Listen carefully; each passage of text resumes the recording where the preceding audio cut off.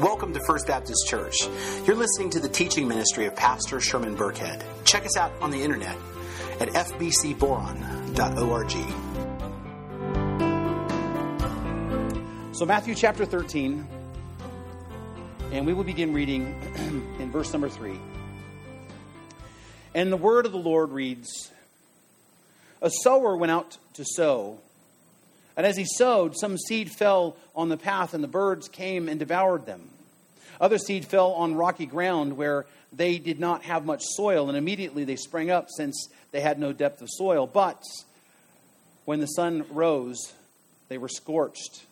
And since they had no roots, they withered away. Other seeds fell among the thorns, and the thorns grew up and choked them. Other seeds fell on good soil and produced grain, some 100-fold, some 60, some 30.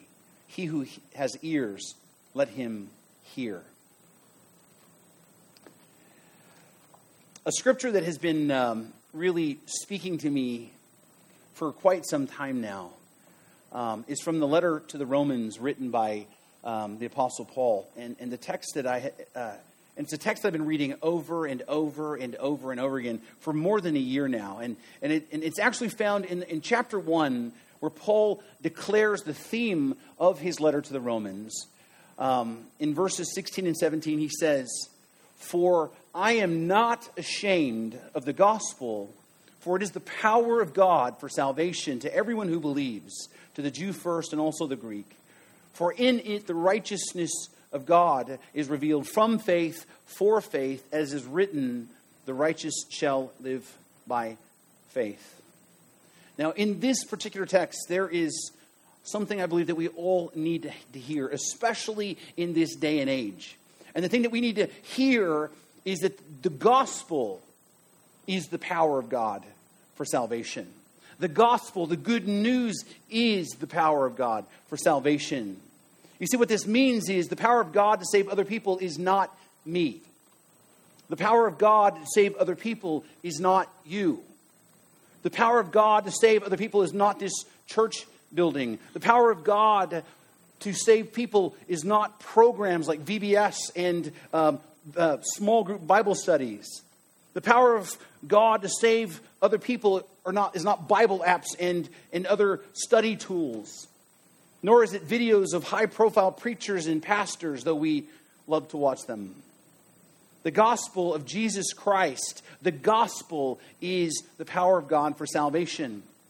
Now understand, all those things have their place in sharing the gospel and spreading the gospel, but they are not themselves the gospel, which means in and of themselves, they have no power to save. No matter how loving, no matter how compassionate, no matter how appealing they may be, they don't save. The gospel is what saves. And this is important because we live in a time when so many people, so many of us struggle to boldly proclaim the gospel as it is. We live at a time when so many of us struggle to bear witness to the truth of the gospel. The Apostle Paul tells us that for the word of the cross is folly. It is folly for those who are perishing, but to those who are being saved is the power of God.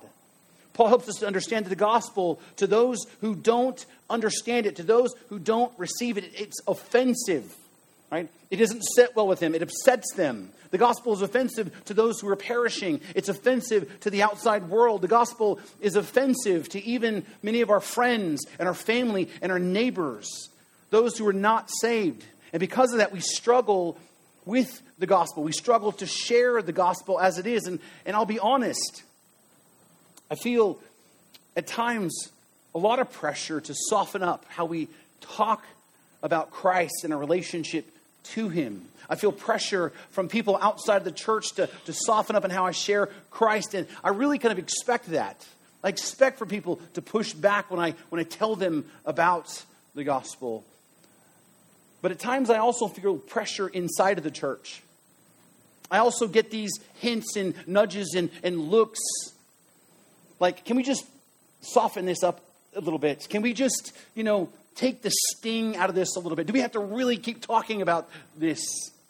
And I understand where that comes from. I understand the hearts where that comes from. It really doesn't come from a bad place. It comes from really a deep, deep desire to see people saved. It comes from a desire to win the lost. It comes from an understanding that people just desperately need Jesus. They need him terribly. And many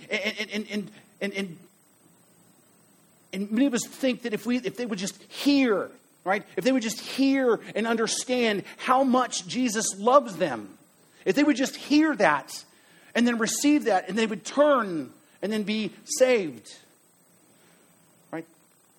And many people say that all this talk about hell and sin and repentance is just so offensive, and it turns people off to the point that people won't listen.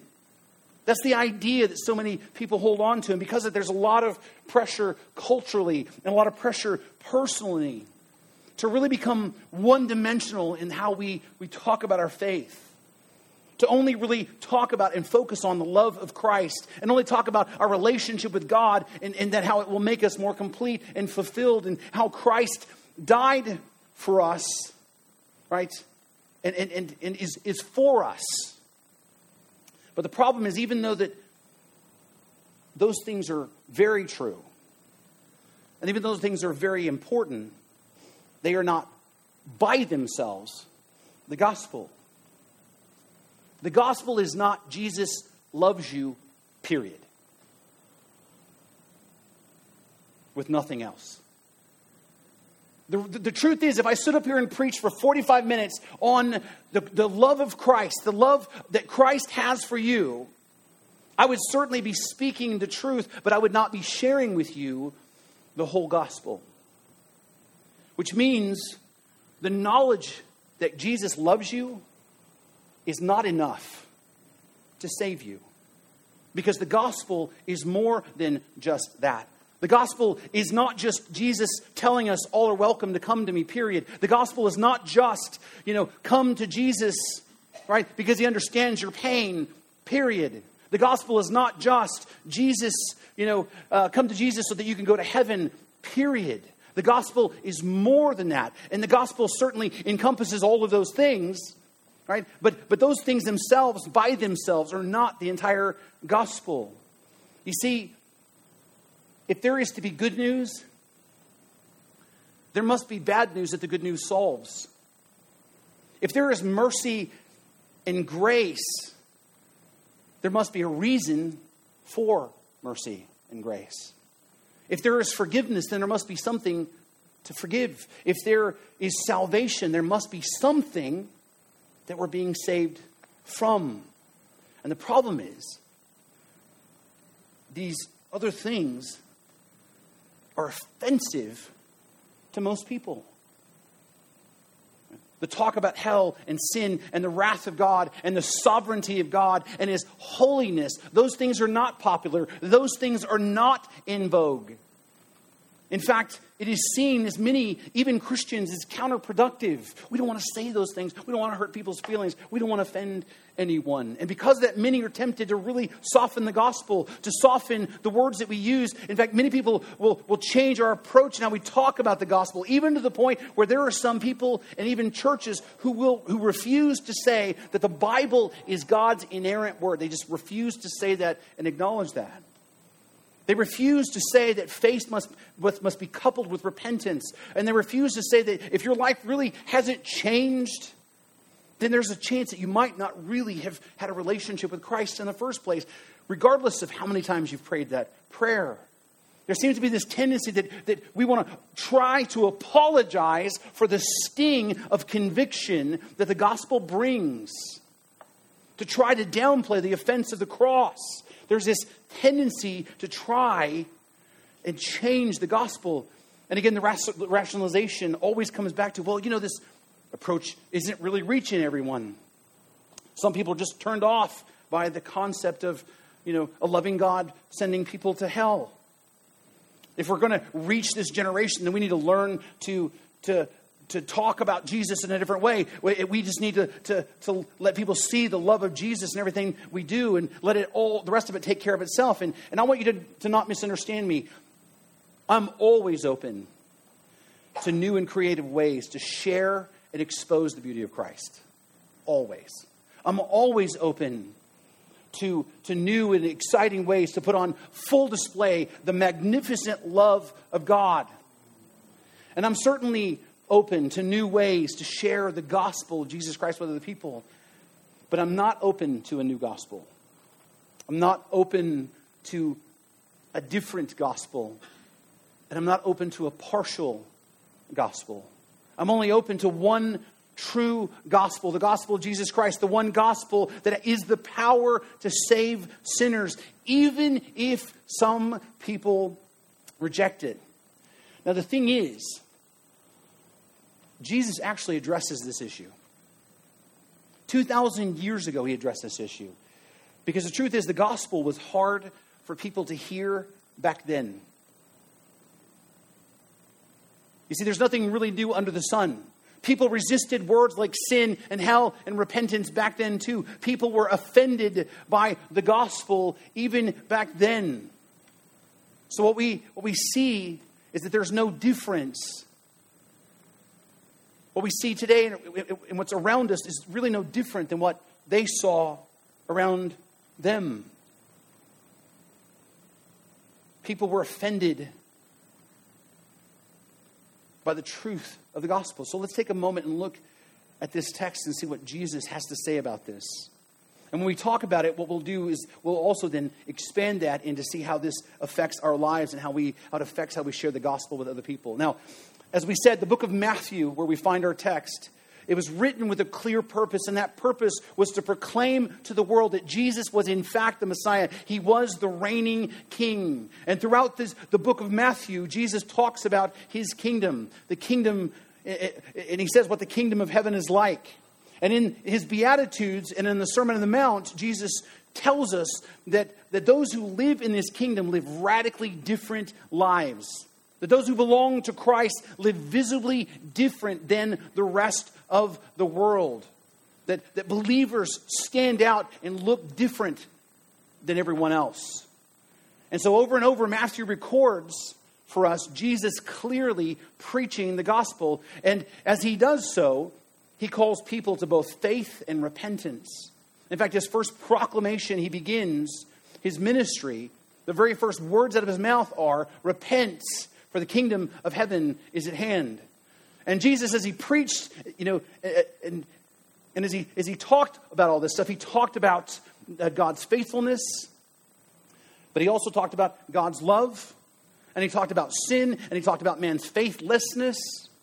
He talked about God's judgment and wrath and hell, and he talked about obedience to the word of God, and he talked about heaven, and he talked about how loving God is, and how we should love God with all of our heart, mind, soul, and strength.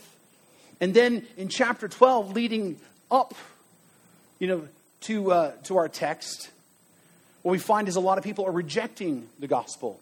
They're rejecting Jesus Christ, Jesus himself.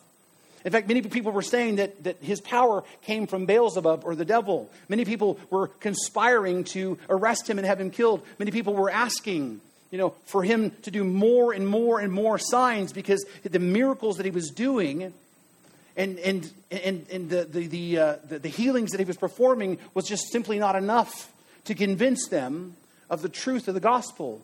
And then beginning in chapter 13, Jesus begins to teach in parables about the kingdom of heaven. And the first parable we find in this section in Matthew is a parable that deals with why people are rejecting the gospel. And so let's take this text in and look at it beginning in verse 3. He says, "A sower went out to sow. And as he sowed, some seed fell along the path, and the birds came and devoured them. Other seeds fell on rocky ground, and they did not have much soil, were scorched. Did not have much soil, and immediately they sprang up. And since they had no depth of soil, right? But when the sun rose, they were scorched, and since they had no root, they withered away. Other seeds fell among the thorns, and the thorns grew up and choked them. Other seeds fell on good soil and produced grain, some 100-fold, some 60, some 30. He who has ears, let him hear." Now, the good news is that this parable is something that Jesus wanted everyone to understand. And so Jesus doesn't leave it there for us to guess at what he means by this. He actually takes the time and gives us the explanation of what this parable is talking about. And he says in verse 18, "Hear then the parable of the sower. When anyone hears the word of the kingdom and does not understand it, the evil one comes and snatches away what was been sown in his heart and what was sown along the path. And for what was sown on rocky ground, this is the one who hears the word and immediately receives it with joy. Yet he has no root in himself, but endures for a while. And when tribulation or persecution arise on account of the word, immediately falls away. As for what was sown among the thorns, this was the one who hears the word, but the cares of the world and the deceitfulness of riches choke out the word, and it proves unfruitful. And for what was sown in the good soil, this is the one who hears the word and understands it, indeed bears fruit and yields, in one case 100-fold, another 60, and another 30. Now, the first thing I want you to realize is that this parable is not about the sower himself, per se. It's actually about the soil. In fact, this parable of the sower, many people have named, the parable of the sower is, some people have called it the parable of the soils. And the reason why is the soil is the variable in this parable. The soil is what changes. Really, the soil is the point of the story. Because notice that the sower and the seed never change. They remain constant. They remain the same throughout this parable. The soil is what changes, and the soil is the focus. Now, even though this parable has a really clear meaning, there's a lot of people who tend to allegorize this parable and turn this message into something that it's not. And so let's just take a moment and get really clear about the basics of what Jesus had in mind when he told this parable. And the first thing I want you to understand is the sower in this parable is Christ himself. Jesus is the sower. He's the one doing the sowing, either directly through his own proclamation and his own preaching, or indirectly through his disciples. Jesus is the sower. You see, that's why we're called the ambassadors for Christ. That's why we're called his body. That's why we're the hands and feet of Jesus. We are representing Jesus, not ourselves. When we faithfully proclaim the gospel, it is as if Jesus himself is sowing the word, right?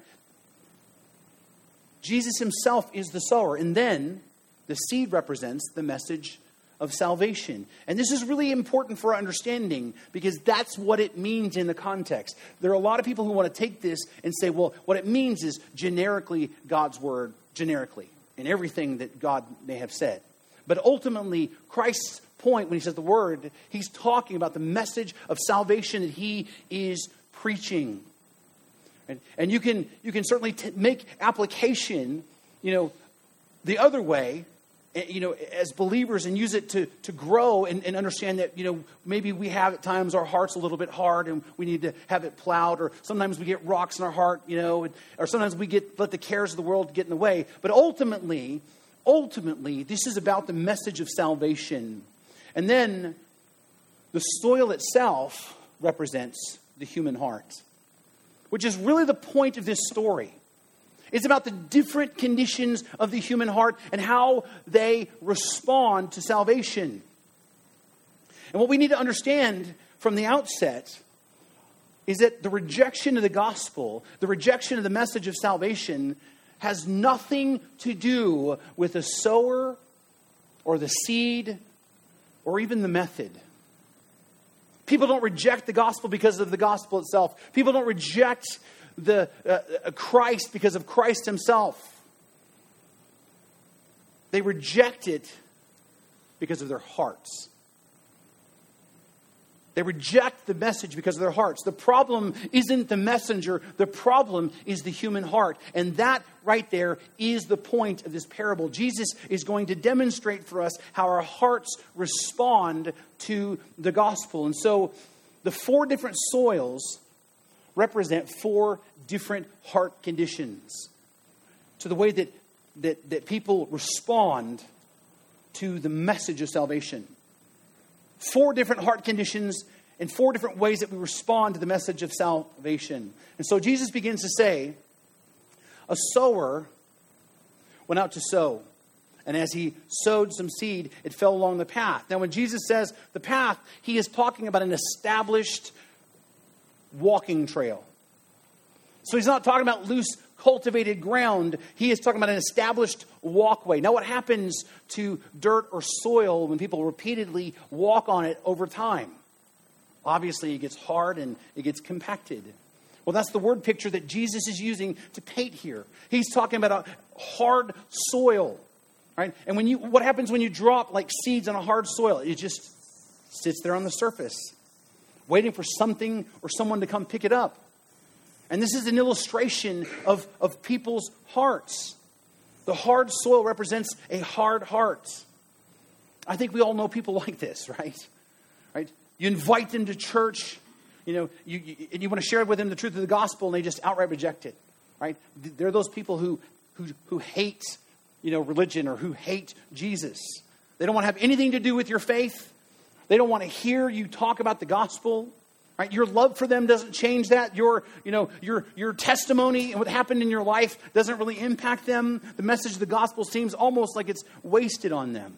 They are hard-hearted, and they overtly reject the gospel. They overtly reject Jesus. That's why Jesus says the sower sows seed in their hearts, and then the devil comes to snatch it away before it takes root in their life. These are hardened people to the gospel, and the enemy keeps them hardened. Then Jesus says the other seeds fell on rocky ground where they did not have much soil, and immediately they sprang up since they had no depth of soil. But when the sun rose, they were scorched. You see, the rocky soil represents a shallow heart.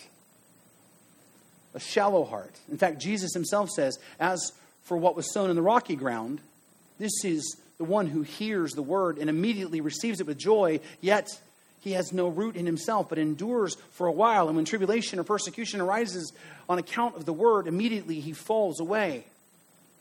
Now, that hard-hearted person is really kind of easy for us to identify. And it's really easy for us to understand. But the shallow-hearted person can cause us really great distress. Because we live in a world of microwave results. We want it now. We want results now. And then we combine that with a church philosophy of easy believism. And this is something, as we talked about a lot, that in the 20th century, the church has been marked by the church growth movement and the idea that the most important thing is numerical growth in the church. Right? Get as many professions of faith as you can get and get as many people in seats as you can. And for years, the dominant philosophy of the church has then been pray this little prayer and you can be saved. In fact, I went to the grocery store in Mojave on Thursday. Not my favorite thing in the world to do. But I did it because I love my wife and I wanted to serve her and take care of that. And I was there for like 2 hours because I have a long list, and I went to a different store than I normally do, so it's laid out differently. So it's taking me a while, and I'm walking back and forth through the aisles, and I'm probably starting to grumble a little bit, And obviously, I think that I probably look like I might be wore out, maybe a little bit irritated. And then this lady I've never met in my life walks up to me and gets like really close and says, "Well, why don't we pray so you can receive Jesus?" Now, I was thinking maybe she was just going to say, "Why don't we pray?" That's cool, but she's like, "Why don't we pray so you can receive Jesus?" Now understand, I am never, ever, ever, ever opposed to praying, especially when I'm tired. And especially when I'm grumpy and I know that I need, God's grace, or when I need his help. But she didn't suggest praying so I could have some strength or have a better attitude. She just approached me so I could receive Jesus. As if that's all that it takes, right? There was like no gospel explanation at all, right? There was no conviction of sin, no repentance, no explanation of who Jesus is. Just pray so you can receive Jesus. And I politely told her that I already knew Jesus, and I thanked her, and then she was on her way. But the fact is, the 20th century has been marked by by altar calls and sinners' prayers and grand crusades where millions of people have made professions of faith. And don't get me wrong, asking for decisions to follow Christ and helping people to pray to receive Christ and big evangelistic events. Those are all good things. But those are not the things that save. What saves is the gospel actually penetrating into a person's heart. Billy Graham, probably the greatest evangelist of our time, maybe even like of all time, was asked how many people did he think actually were converted? Of all the people who came forward as crusades, how many people did he think actually were saved? And he said he hoped 5%. That's what his hopes were.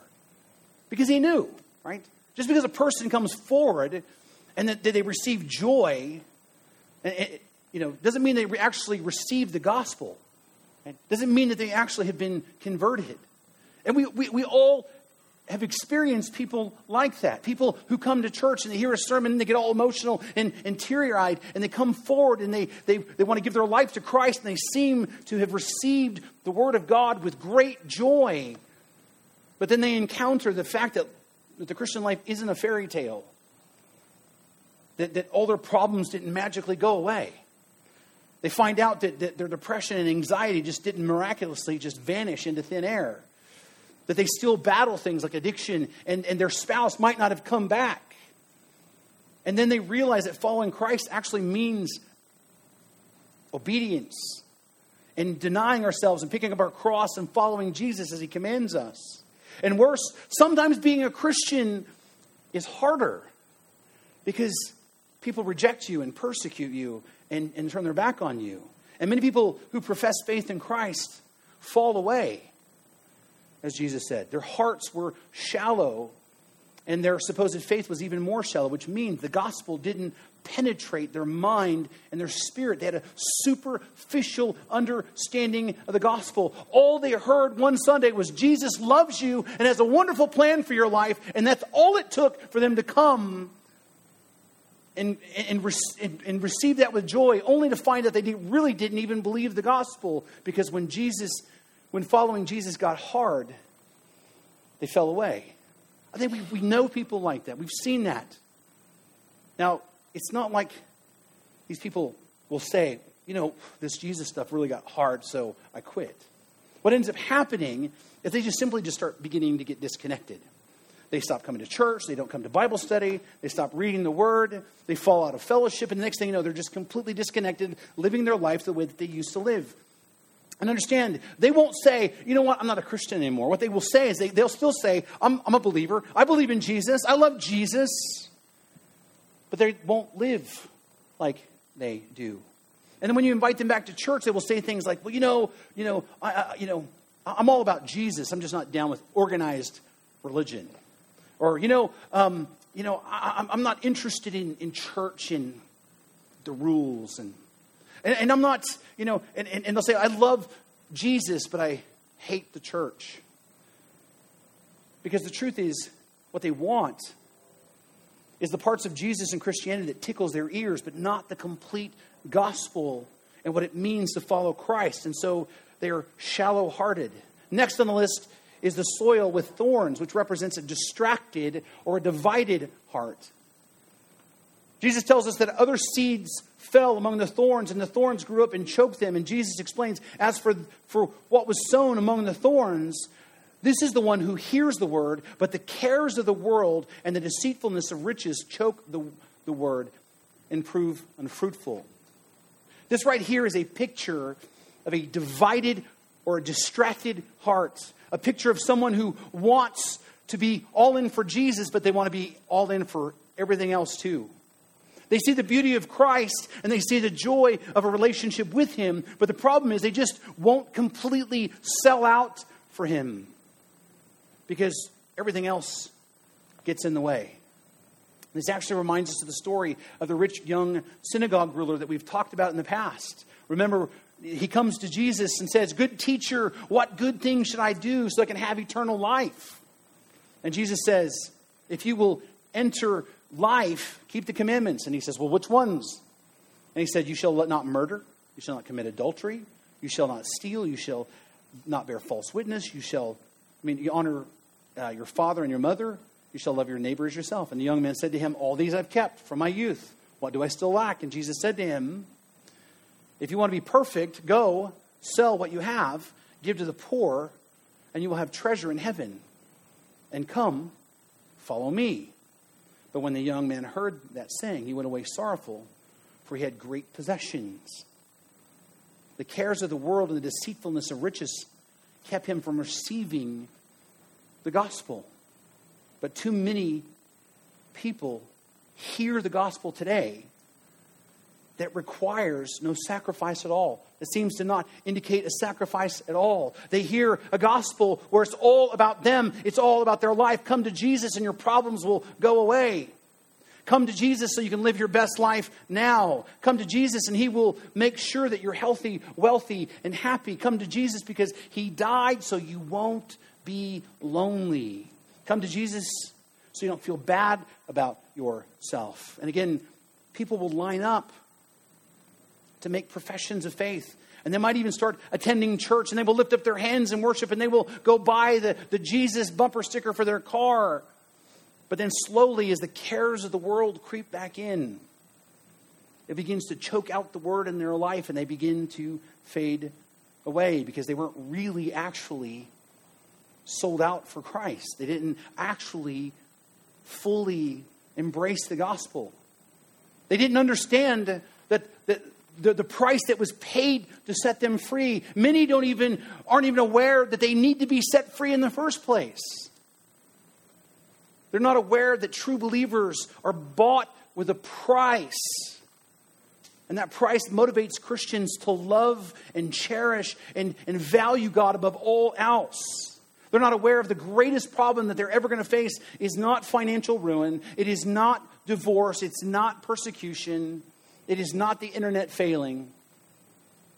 The worst problem they're ever going to face is the wrath of God that abides on all sinners. And that wrath leads to an eternity separated in hell. And these people with a divided heart are distracted. And they think they want Jesus, but what they want is their pet Jesus, as long as it doesn't cost them anything or cause them to be uncomfortable. But they want Jesus, and they also want to be rich and have a life of luxury without any strings attached. They want stuff, and they want their status, and they want the approval of men more than they want Christ. And they claim to follow Jesus as long as the cost isn't too high. They will follow Jesus as long as they're allowed to believe that the relationship with Christ is about them. But at some point they discover their faith isn't about them. It's about the glory of God. Their life is about bringing glory to God no matter what the cost is to us personally. And just like others, they will begin to slowly fade away. You see, they all have something in common. The person with a hard heart is an unsaved, lost unbeliever. And so is the shallow heart, and so is the distracted heart. They are all unbelievers. Even if they come forward, even if they prayed some prayer, even if they're filled with so much joy, they start attending church faithfully, they're still unbelievers. The fact is, there are really only two types of people in this parable: believers and unbelievers. 3 out of the 4 represented here are unbelievers, even though some might feel like they have faith. It was during the First Great Awakening, Jonathan Edwards. He was a prolific preacher, and thousands and thousands and thousands of people came to see him preach. And he had a profound impact on the Christian revival in America. Again, it was the First Great Awakening. I mean, God was on the move. And many people came to his sermons and made professions of faith. And we're talking about still thousands and thousands and thousands of people. People professing that Christ is Lord. And one day somebody came to him and said, "What a great sermon. How many people do you think got saved today?" And he said, "We'll know in a few years. We'll know in a few years." The reason why he said that is because he understood that many people will make a profession of faith. And many people will seem to receive the gospel with joy. But many people, will seem to have understood, but then they will fall away, proving that they never really received the gospel. Many people will have shallow hearts or divided hearts. And the thing is, that was true then during Edward's time. It's true now, and it was even true during Jesus' time. The real gospel of Jesus Christ is a dividing line. It is offensive to many people, and they will reject it either outright or they will at least reject parts of it because they have a shallow heart or a divided heart. People have always, since the beginning, rejected the gospel. Which then leads to the question, how do we know if someone really actually believes the gospel? Well, Jesus helps us to see that when he talks about the good soil. You see, the good soil represents a fruitful heart. Again, Jesus says, the other seed fell on good soil and produced grain, some 100-fold, some 60, some 30. He who has ears, let him hear. And again, Jesus explains this as he says, as for what was sown on the good soil, this is the one who hears the word and understands it. He indeed bears fruit and yields, in one case 100-fold, another 60, another 30. Now, there are really two important things I need for you to understand this text. And I want you to know we could probably do a long sermon series just on the parable of the sower by itself. But there are two things I want you to see in this little part right here. The first thing I want you to notice is the phrase where Jesus says that a person hears the word and understands it. The phrase understand it comes from the Greek word suniami. Suniami is the word. And this word carries with it a really important idea. We hear understand, but I want you to really kind of hear all the things that hold this together. All right, suniami means together with, right? It also means to put together. It means to join like facts and ideas together into a comprehensive, interlocking whole. Right? It means to kind of synthesize. That's the idea here. It's like putting together the pieces of a puzzle is really what it means to understand in this context. Right? That's the idea here. And in order for someone to truly understand the gospel, and in order for them to put the pieces together in a way that changes them and saves them, two things need to happen. First, God must supernaturally enable them to understand and receive the word, which I'm going to talk about in a minute. And the second thing is it requires they have all the pieces. If you're going to put a puzzle together, how many of you put a puzzle together only to find that there's some pieces missing? Okay? If you're going to put a puzzle together, you need all the pieces. If you're going to understand the gospel, if you're going to put the pieces together and synthesize them in your mind and heart so that you understand it, so it can save you, then you must have all the pieces, which means we need to help people hear the entire gospel. They need to hear about the love of God and his anger. They need to hear about the grace of God and his wrath. They need to hear that Jesus is the one who died for them, but he is also the one who will judge them if they reject him. They need to hear that, yes, that God loves you so much that he sent his son Jesus to die for you. And that he paid an incomprehensible price for you. And so you're not your own anymore. You belong to him. They need to hear that you are saved by grace through faith, and it's not of your works. But now that you're saved, get busy and get to work. They need to hear that Jesus was a flesh and blood man, but he was also fully God. And they need to hear it all. Not just the soft parts.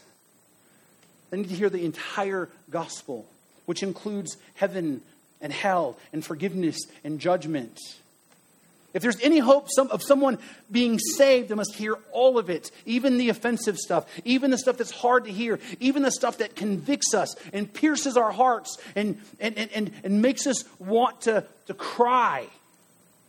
Because if we don't hear all of it, then we're not going to understand the gospel. What we will hear is a message that will scratch our itching ears and ultimately will cost us our soul and condemn them to hell. Because what they're believing is not the gospel, but a false gospel. That's why we need to share the whole truth, the whole message of salvation. We need to understand that when other people reject it and they fall away, then it's not you. It's not Jesus. It's not the gospel that's the issue. It is their heart. That's why they reject the gospel, is because something is wrong with their heart. That's why God must do something to help them to supernaturally understand the gospel. He must open their minds to the gospel and prepare their hearts. I can't tell you how many times I heard the gospel when I was young. And in my young adult life, I heard it. I heard the story. I heard all before. But it wasn't until that God had opened my heart to it that I really heard it and received it. You see, only a fertile heart can receive the gospel. But a fertile heart is not something that you and I can control. Only God controls whether or not a heart is fertile or not. The only way for your heart to become fertile is for God to get in there and to get to work and begin to pull the rocks out and to cut the thorns out and to apply the plow of conviction and till the soil of your hearts. That's why we say that salvation is completely the work of God. Only God can take out that heart of stone and put in a heart of flesh. Only God can make ready a heart to receive the gospel. And oftentimes God does that through the painful, piercing words of the gospel. The words that cut deep into our hearts. There's a reason why the Bible's called the sword. It's sharper than any two-edged sword. God uses the offensive parts of the gospel of His word to dig deep in the soil of our hearts. As Charles Spurgeon said, that the Holy Spirit employs the plow of conviction to till up the soil to make it ready to receive the gospel. And that's why we must always, always share the entire gospel, because the gospel, is the power of God to save sinners. As Paul says in Romans 1. And he says, I'm not ashamed. I'm not ashamed because it's the power to change lives. I'm not ashamed that people reject it. I'm not ashamed that it's offensive to some people. I'm not ashamed that people get irritated with me when I talk about things like hell, because the gospel is a supernatural power to transform lives. Now, the second thing that we need to notice about this section is this idea of fruit.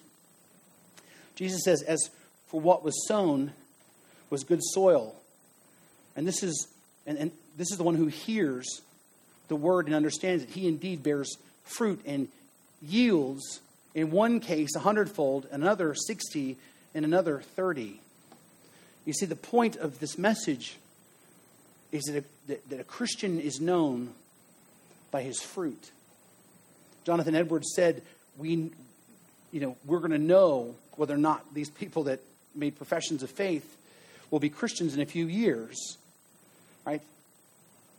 Because he knew that not eventually those who actually received Christ, those who were actually born again, they would begin to have a different life. Their lives would bear fruit. You would see the evidence of their faith in their lives. While other people reject the gospel, while others fall away over time, those who belong to God, those who truly understand the gospel will begin to have lives that demonstrate for the world to see that they are indeed the children of God. Their lives will change. Right? The God they once rejected, they will love with a deep, abiding love. The sin that they once loved, they will begin to hate. And over time, they'll become more and more humble. And they begin to be more compassionate, and their ability to love will grow to a deeper ability to love. And they will begin to miraculously be able to forgive and show grace where they were not able to do so before. And they will progressively begin to grow deeper in their hunger for God and His Word. And they will find that their heart is growing for their brothers and sisters in Christ. In fact, Romans chapter 12, the Apostle Paul paints a really good picture of what a transformed life begins to look like. He says, beginning in verse 9, let love be genuine. Abhor what is evil. Hold fast to what is good, like glue. That's what hold fast there means. Love one another with brotherly affection. Outdo one another, showing honor. Do not be slothful in zeal. Be fervent in the Spirit. Serve the Lord. Rejoice in hope. Patient in tribulation. Be constant in prayer. Contribute to the needs of the saints. And seek to show hospitality. Here comes the hard one. Bless those who persecute you. Bless and do not curse them. Rejoice with those who rejoice. Weep with those who weep. Live in harmony with one another. Do not be haughty, but associate with the lowly. Never be wise in your own sight. Repay no one evil for evil, but give thought to do what is honorable in the sight of all. And if possible, as much as it depends on you, and a lot of it does depend on you, live peaceably with all. Beloved, never avenge yourselves. That one bears repeating, I think.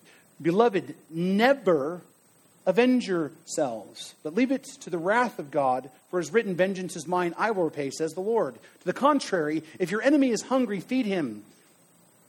If he is thirsty, give him something to drink. For by doing, you will heap burning coals on his head. Do not be overcome by evil, but overcome evil with good. A Christian will ultimately be known not because he made some profession of faith at an altar call. Not because he said some prayer when he's 5 years old, like me. Not because he cries and raises his hands when he worships.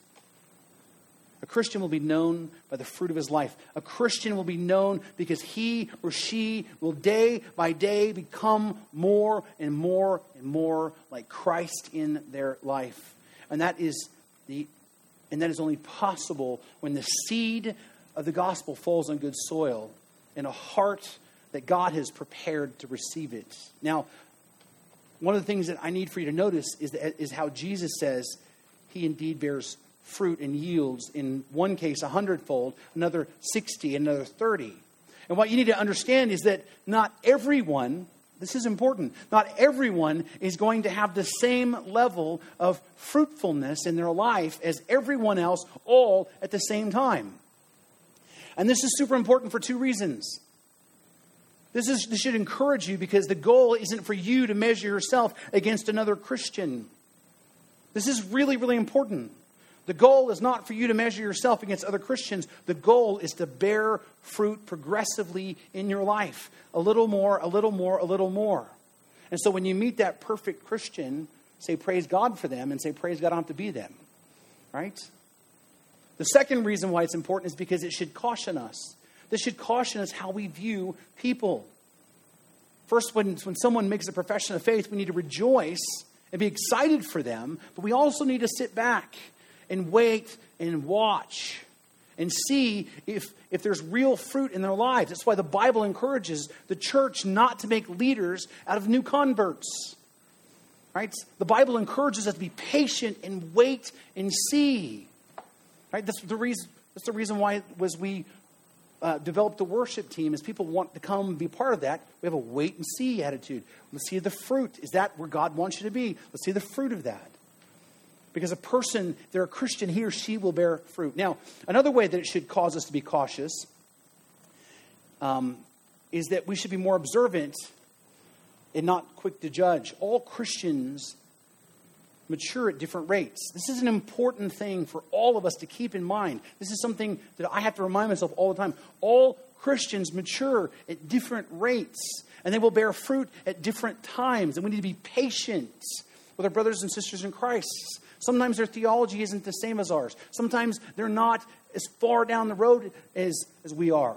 We need to be patient with our brothers and sisters and allow them the opportunity to grow before insisting that they bear fruit in the ways that we have. Our job isn't so much to judge them, but to be patient and to be fruit inspectors, so to speak. We need to be careful, and we need to be carefully and patiently looking at our brothers and sisters' lives and to see if there's fruit there. And then when we see it, encourage them and help them to grow. And understand that God grows people at different rates. He grows in his own time and not our own. Again, if there's anything in this that really applies to me, this is the one, because I really struggle sometimes. I need to always remember that God is working people's hearts at a different in different ways. So the goal, again, is bearing fruit, because all who trust in Christ eventually will bear fruit. That's how you'll know if someone truly heard the gospel and believed the gospel. Now that we got all that out of the way, what do we do with this? Now that we understand this truth, how do we apply it? Well, I'd like to give you 4 things to think about as we wrap up this morning. 4 quick things. And our job as Christ followers really is to sow the seed. I think this is important for us to just kind of wrap our heads around, because I think some of us think we're excluded for this, and I think some of us think that we're called to do more than this. Every one of us is called to be a representative of Christ and get busy sharing the gospel everywhere we go. And understand our job is not to save people. That might seem counterintuitive, right? But remember, we can't save anybody. I can't save anyone. You can't save anyone. Salvation is the work of God. Our job is to scatter the seed as far and wide as we can. And then what we do is we trust that it will land in the hearts where God wants it to land, in the fertile soil that it needs to land in. Understanding that a lot of that seed is going to fall on deaf ears. A lot of that seed is not going to be productive at all. That's kind of like the nature of the story, is that there's going to be a lot of seeds scattered, and not all of it's going to get you results. But our job is to trust what God is doing. Right? And trusting that God will change the hearts of those who do not have good soil. In fact, we are to pray that God changes hearts. We're to pray that God would apply the plow of conviction and remove the rocks and the thorns. When you share the gospel with someone and they reject it, you need to understand that it's not you and it's not Christ and it's not the gospel that's the issue. It's their heart, and your job then is to pray that God would change their heart. And then when someone professes faith in Christ and claims to be a Christian, then you need to inspect the fruit. You need to look and see, does their life match their testimony? Does their walk match their talk? And again, this isn't us sitting in judgment over one another. This is rather how we know what to do, because we want to help. Because if somebody is shallow and we figure it out, or if they have a divided heart, what we need to do is go back and pray for them, and we need to keep sowing the seeds of the gospel. Which ultimately means we need to keep sowing, praying, and inspecting. That's what the Christian life and Christian walk is about. That's what the Great Commission is about. It's about sowing the seeds of the gospel everywhere we go, and trusting that it will land where God wants it to, praying that God would change hearts and make the soil fertile, and then inspecting to see if there's fruit, and then repeat. And keep sowing, and keep praying, and keep inspecting. That's how we will do our part for the kingdom of God. Sow the seed, pray that God would change hearts, and see what God is doing in their lives. And if I may add one thing that's not on your notes, it is this. Let us never, ever be ashamed of the gospel. As Paul says, it's the power of God to save anyone who believes. So, how about you?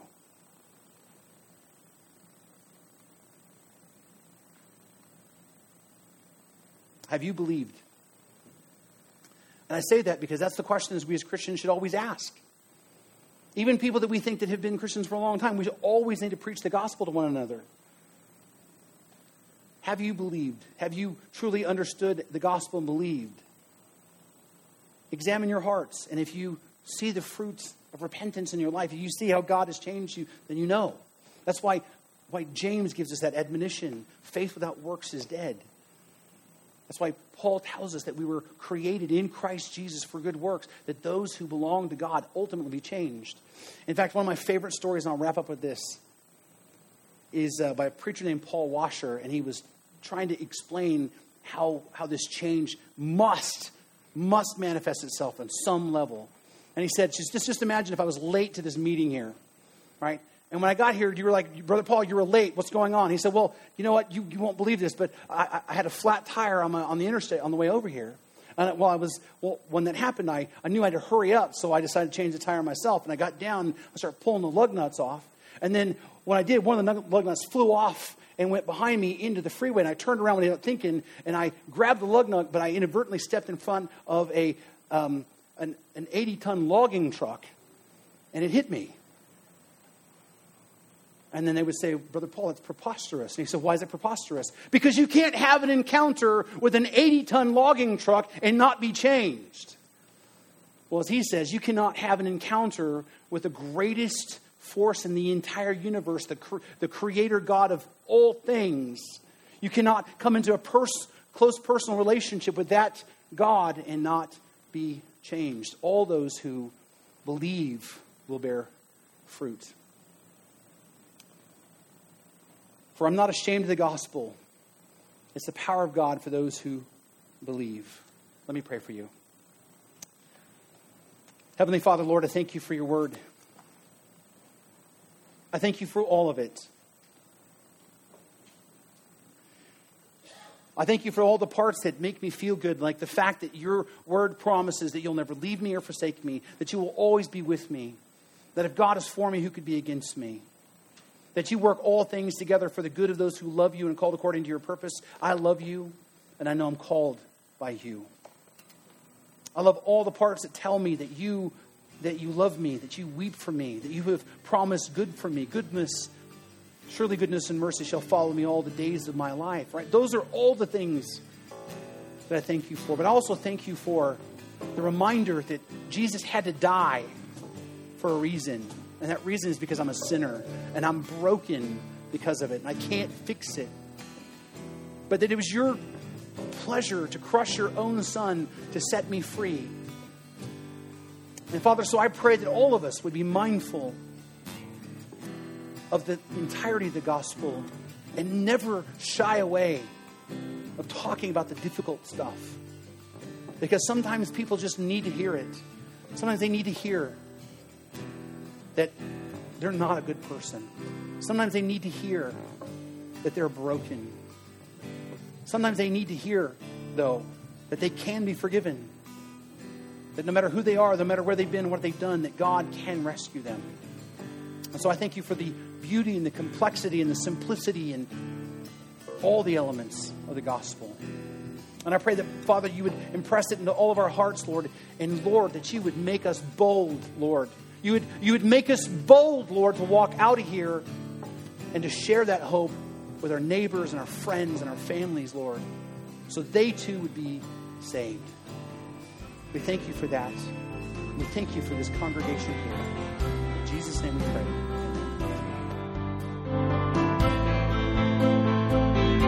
Thank you for listening. You've been listening to the teaching ministry of Pastor Sherman Burkhead.